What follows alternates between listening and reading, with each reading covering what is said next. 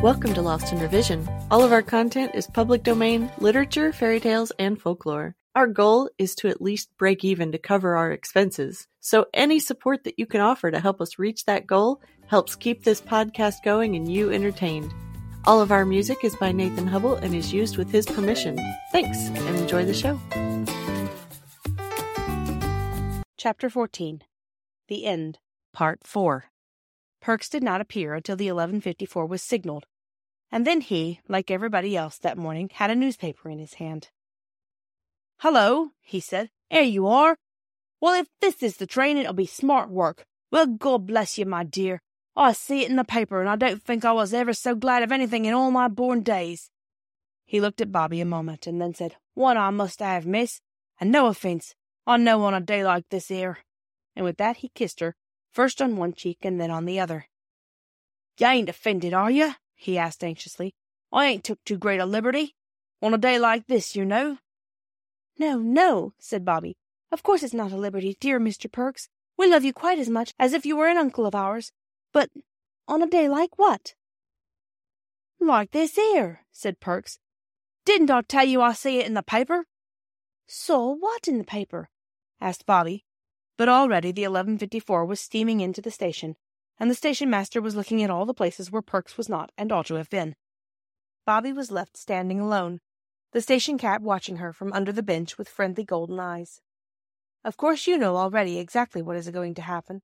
Bobby was not so clever. She had the vague, confused, expectant feeling that comes to one's heart in dreams. What her heart expected I can't tell. Perhaps the very thing that you and I know was going to happen. But her mind expected nothing. It was almost blank, and felt nothing but tiredness and stupidness and an empty feeling, like your body has when you have been a long walk, and it is very far indeed past your proper dinner time. Only 3 people got out of the 11:54. The first was a countryman with 2 baskety boxes full of live chickens, who stuck their russet heads out anxiously through the wicker bars. The second was Miss Peckett, the grocer wife's cousin, with a tin box and 3 brown paper parcels. And the third— "Oh, my daddy! My daddy!" That scream went like a knife into the heart of every one in the train, and people put their heads out of the windows to see a tall, pale man with lips set in a thin, close line, and a little girl clinging to him with arms and legs, while his arms went tightly round her. "I knew something wonderful was going to happen," said Bobby, as they went up the road. "But I didn't think it was going to be this. Oh, my daddy, my daddy!" "Then didn't Mother get my letter?" Father asked. "There weren't any letters this morning." "Oh, Daddy, it is really you, isn't it?"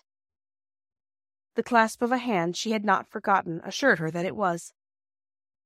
"You must go in by yourself, Bobby, and tell Mother quite quietly that it's all right. They've caught the man who did it. Everyone knows now that it wasn't your daddy." "I always knew it wasn't," said Bobby. "Me and Mother and our old gentleman." "Yes," he said. "It's all his doing. Mother wrote and told me you had found out, and she told me what you'd been to her. My own little girl." And they stopped a minute then.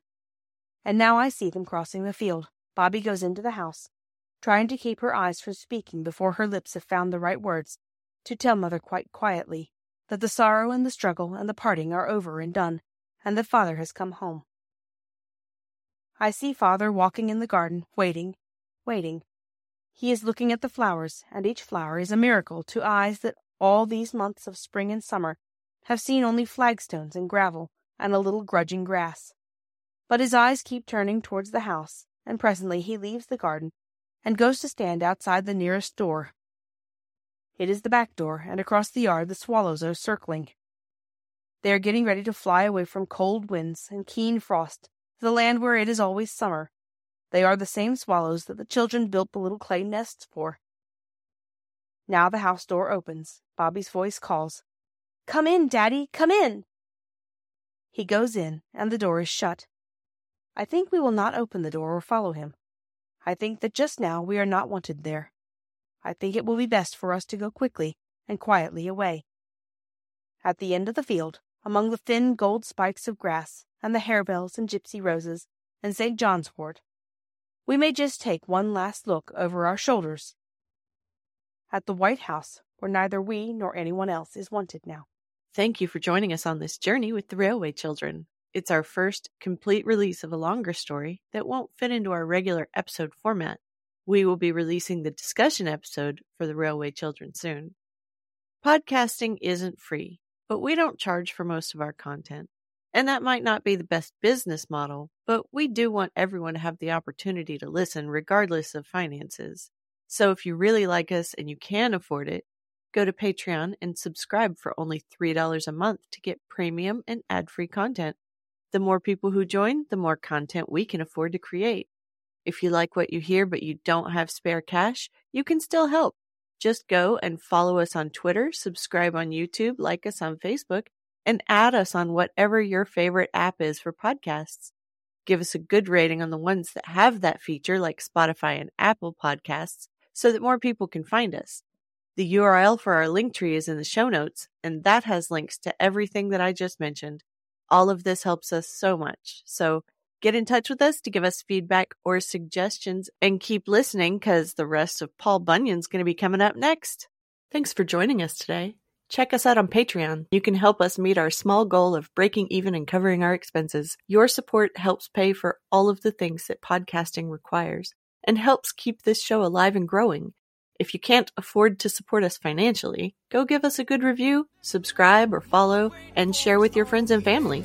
Feel free to fact check us and offer suggestions to make our show better for you. You can also send us an email at lostinrevisionpodcast@gmail.com. There's a lot more waiting for us all at the end of the road.